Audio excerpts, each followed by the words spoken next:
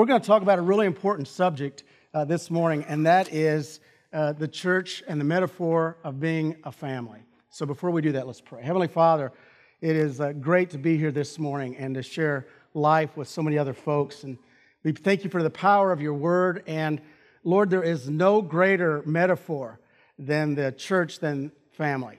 And so, Lord, I pray for those who came here this morning, maybe for the very first time, that have been hurt in the past, are looking for a home, that, Lord, we'll always do everything we can to be a home for those that are hurting and to be a family. And it's in Jesus' name that I pray. Amen. On May 1st, we're going to have a really neat celebration. It is our 1-year anniversary. And you may remember, if you were here that first Sunday, we had the Chick-fil-A cow. I mean, good, big budget. So anyway, we had the balloons and a big party, and we're going to have another party. And they're going to be celebrating on the east side also what's going on here on the west side. So we're just so excited. And one of the questions that comes up over this past year is membership. What's that look like? And here's one of the things that I'm excited about at Sherwood Oaks. We've talked a lot about this. We love the fact that people want to be a part of what we're doing, and we call that membership. But we're really working hard towards changing the word membership, because the word membership sounds like you're part of a club. And when you're a part of a club, you come in with the attitude of, what can you offer me? And that's not a good thing. We'd rather say that you're partnership. You're a part of something. And we want you to know that if you're going to be a part of what we're doing on the east side, what we're doing here on the west side, that we, with everything in us, we want you to partner with us to serve the Lord. It's not about a membership. It's not about a club. It's about serving with one another. I hope you're excited about that. And as we move towards May 1st, some of you may be wrestling with being a part of what's going on here on the west side. And we'd love for you to continue to pray about that. That's why last week we talked about the church and the fact that we need to realize that the church is the bride of Christ, which means He loves us. He loves everybody here. But also He reaches out through His word. He says, really, if you think about church, the best description is it's a family. It's a family. So if it's okay with you, I'm going to stroll back through memory lane that I grew up with and experiencing family through TV shows. So I'm going to play a soundbite. I want to see if some of you have experienced these families. So let's play that first soundbite. See if you know what it is.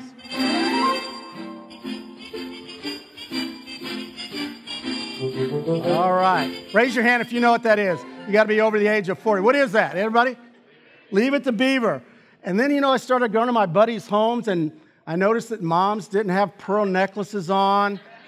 And when dads dressed down, it meant they wore a cardigan. I realized that maybe life was just a little bit deeper than Leave It to Beaver. And then I love this family TV movie. Sunday, Monday, happy days. Tuesday, Wednesday, happy days. Thursday, Friday, happy days. Now, seriously, if you don't get that one, when it says happy days, okay?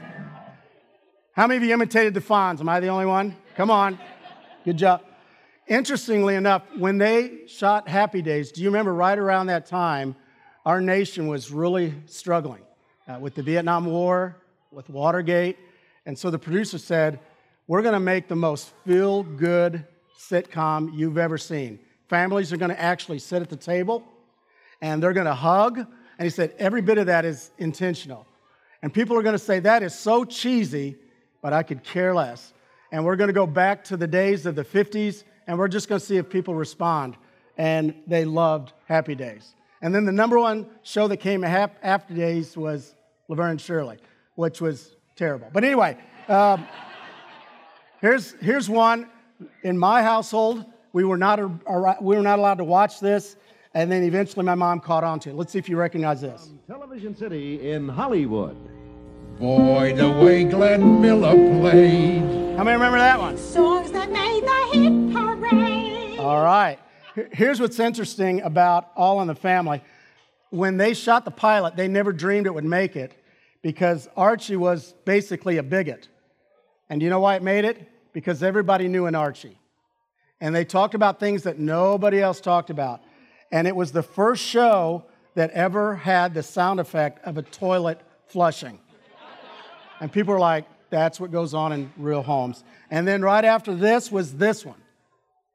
Well, we're moving on up to the east side. How many remember the Jeffersons? What you talking about, Wheezy? I love George Jefferson, man. Now, we've got, this is interesting. I just want to share this last thing. Do you know what the longest running TV family is? 27 seasons. Anybody want to guess? The Simpsons. Wow. Isn't that a snapshot? Wow.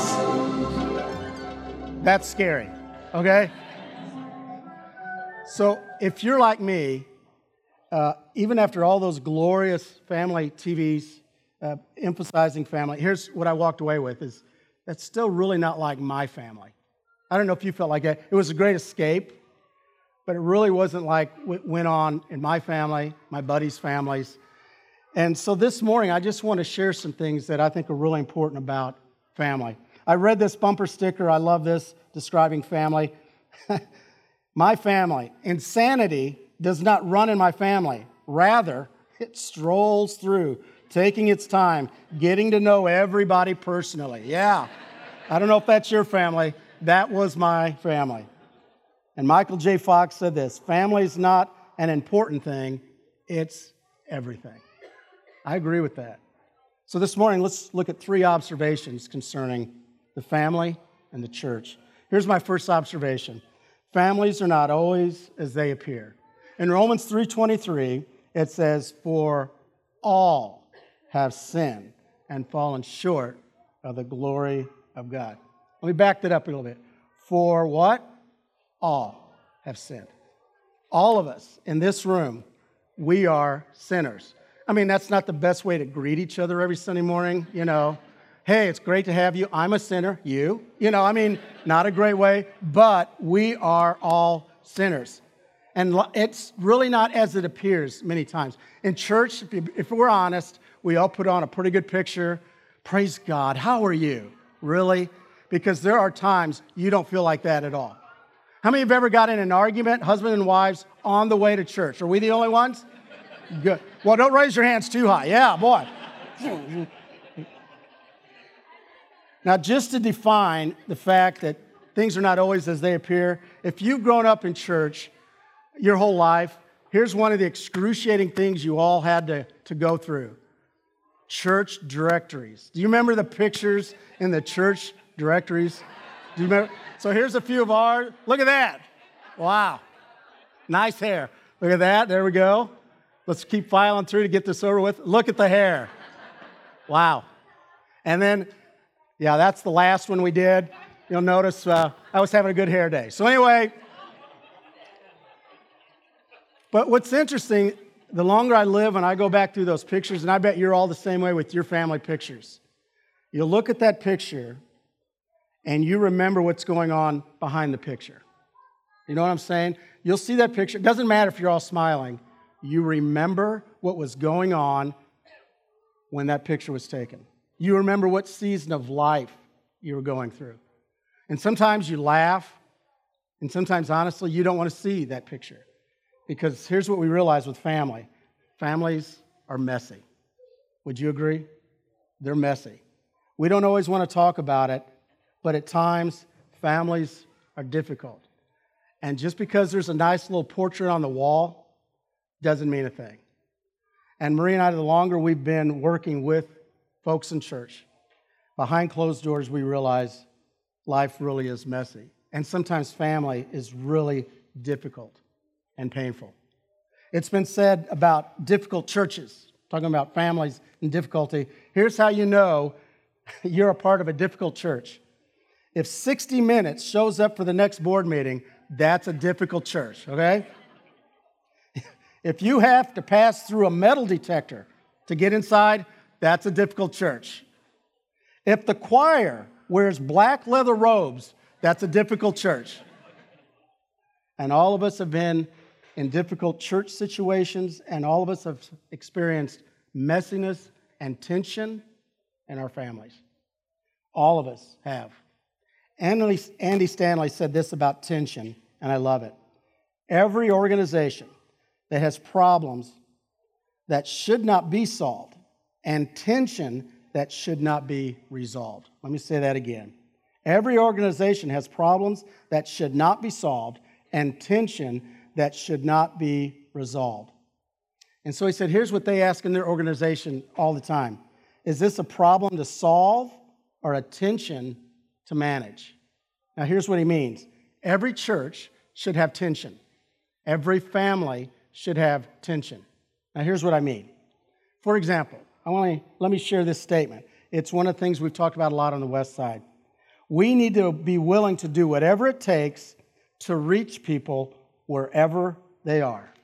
It's a willingness to say, to reach people for Christ that you've never reached, you need to be willing to do things you've never done. How many agree with that? If you're going to reach people you've never reached, you've got to do things you've never done. Do you see the tension in that sentence? It should keep us all up at night. But what happens is now people come to us and they'll say, I've got a great idea to reach so-and-so. I've got a great idea to help so-and-so. Can we do everything? No. And what happens? You have tension. But you know what? That's a great tension. When you follow the journey of Jesus Christ with those disciples, do you not think that every day as they were following Jesus, there was tension? Absolutely. Was that good? Yeah. That's how we grow. There's tension in the home. Is that a bad thing? No. We always think, oh man, shouldn't have any disagreements. We don't want that. Really? Matter of fact, it always cracked me up. Sometimes you'd see an older couple and they'd say, well, we've never raised our voice. We've never had an argument. And I'm like, what? You're missing out on so much, so much. Of course there's going to be tension. Things are not always as they appear, and that's okay. That's okay. I hear people sometimes will say, I have a hard time in that church because there's tension. Well, there's tension in all churches. Some of you, I know, this morning have probably been hurt through a church experience. And I understand that. I understand that there are times when, just like there's great churches, I understand that there are churches that, honestly, they have tension they shouldn't have. I hate to say this, but I've been a part of hurting and struggling churches. And I remember one that I was at. We didn't realize how much trouble was in this church. And the senior minister scheduled, if you're ready for this, the congregational meeting at 2 o'clock on Super Bowl Sunday. That was our first congregational meeting. So I'm outside helping him pick things up, and I'm like, 2 o'clock, Super Bowl Sunday. Nobody's going to be here. He goes, you're picking up on something. And I did pick up on something. I don't want you to raise your hand, but I want you to think, some of you have been a part of congregational meetings that have almost been embarrassing. That your stomach was sick before you went into those congregational meetings. That's one of the things I love about Sherwood Oaks. When we have a congregational meeting, and let's say a congregation of 3,000, you know how many people actually go to those congregational meetings? I bet we don't have 300-400 people. You know why? Because of the trust level. And I'll tell you what, it's critical that you trust. Because there are churches that have tension that they shouldn't have. And praise the Lord for the tension that we should have. Here's my second observation about families. Families can be strong without a direct bloodline. Families really can be strong without a direct bloodline. Let me share with you what I'm talking about. In Matthew chapter 12, this is one of those times when you look at the life of Jesus and you think, boy, this is an amazing teaching. And it's also one of those times where I think the disciples, their heads had to be spinning. So let me give you a little background, what's going on. Jesus is sitting down and he's sharing with the crowd. And outside, anywhere Jesus showed up, a crowd would show up. And on this particular time, the crowd was surrounding Jesus. And outside on the perimeter of the crowd was his actual family, his mother and his siblings. And here's what goes on. It says, while Jesus was still talking to the crowd, his mother and brothers stood outside wanting to speak to him.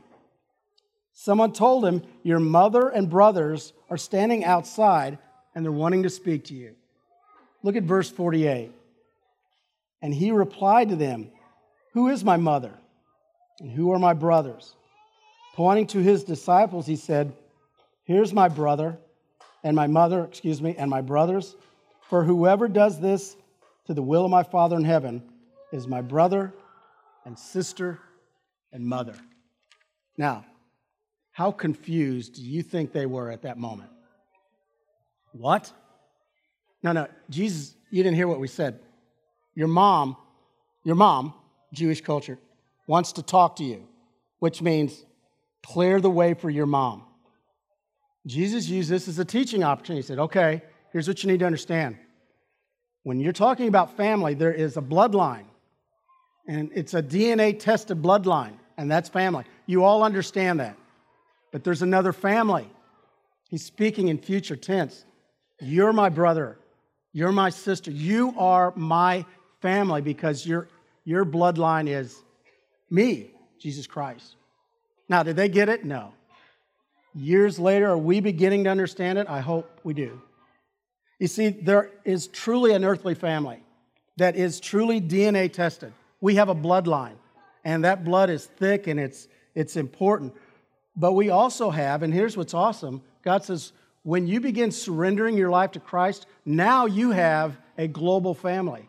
And your bloodline and the connection is Jesus Christ. That you have brothers and sisters in Africa. You have brothers and sisters all around the world. Why? Because you share Jesus Christ. Isn't that amazing? That you could go worship right now in Africa, and you could literally reach out your hand and say, you're my brother, you're my sister in Jesus Christ. Matter of fact, probably one of the greatest examples of that in Galatians 4 is he uses this phrase, we have been adopted and redeemed in Christ. You ever wonder why he uses that word adoption? Because it is an amazing mystery. Some of you have been a part of this mystery. I've seen it in my own family. I remember when my nephew and his wife had this beautiful little boy, and I remember they have this picture of when they had this little boy from Korea, and they reached out, and now that's their son. And they have a picture right when she's holding that baby, and the tears just flooding down her cheeks. That is her son. Is it her bloodline son? No. But does she love that son like her own? Absolutely. Absolutely. And that's what Christ says to all of us about our family. When the church family realizes the importance of family and the depth of that family, it changes everything. It changes everything. When I was a kid in this little bitty church, there were a couple of songs we used to sing all the time. I had no idea what it meant till I was older. One was the doxology. Anybody remember singing that? Praise God from... I'd always try to sing bass when I was like 13. Praise God. And Mom would say, do you know what that means? Don't have a clue. We sang it almost every Sunday. And then here was another one. I'm so glad I'm a part of... Now think about that. I remember as a kid thinking, if you're visiting, that has to be weird. You know why? Do you do that in your families? Okay, wait a minute, everybody, before you leave, we have a family song. We are family. You don't break into song. So why does the church do that? Because it's just a reminder, hey, we are family. We are the family. Is it cheesy sometimes? Yeah, it's okay. It is. But it's just saying we are connected through the blood of Christ, that we seriously want to be part of His family. Don't we all want to be a part of that family? That it feels like a church family. And then last of all, simply this, God's desire for the families is that we have each other's back. That's really what God wants. Being a family during the easy times, come on, that's not family.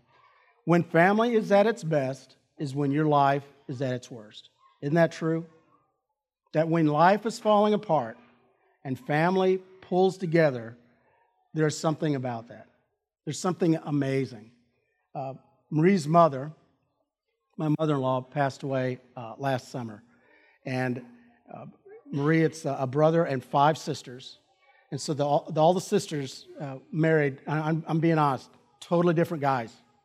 We are all totally, if you guys don't know this, Tom's my brother-in-law, Tom Ellsworth, and everybody says, you two are so alike. No, nobody says that. And so you get this crazy, this melting pot of personalities. But at the funeral, I sat back and I thought, I wouldn't want to be with anybody else right now. I just love the fact that at the darkest moments, families really are at their best. And it's the same thing with a church family. During our hardest times, we're there for one another. That's why there's so many verses about one another, because we need to have each other's back. Ecclesiastes 4 says this, verses 9 and 10, 2 are better than one, because if there is a good return for their labor, and if either of them falls down, one can help the other up.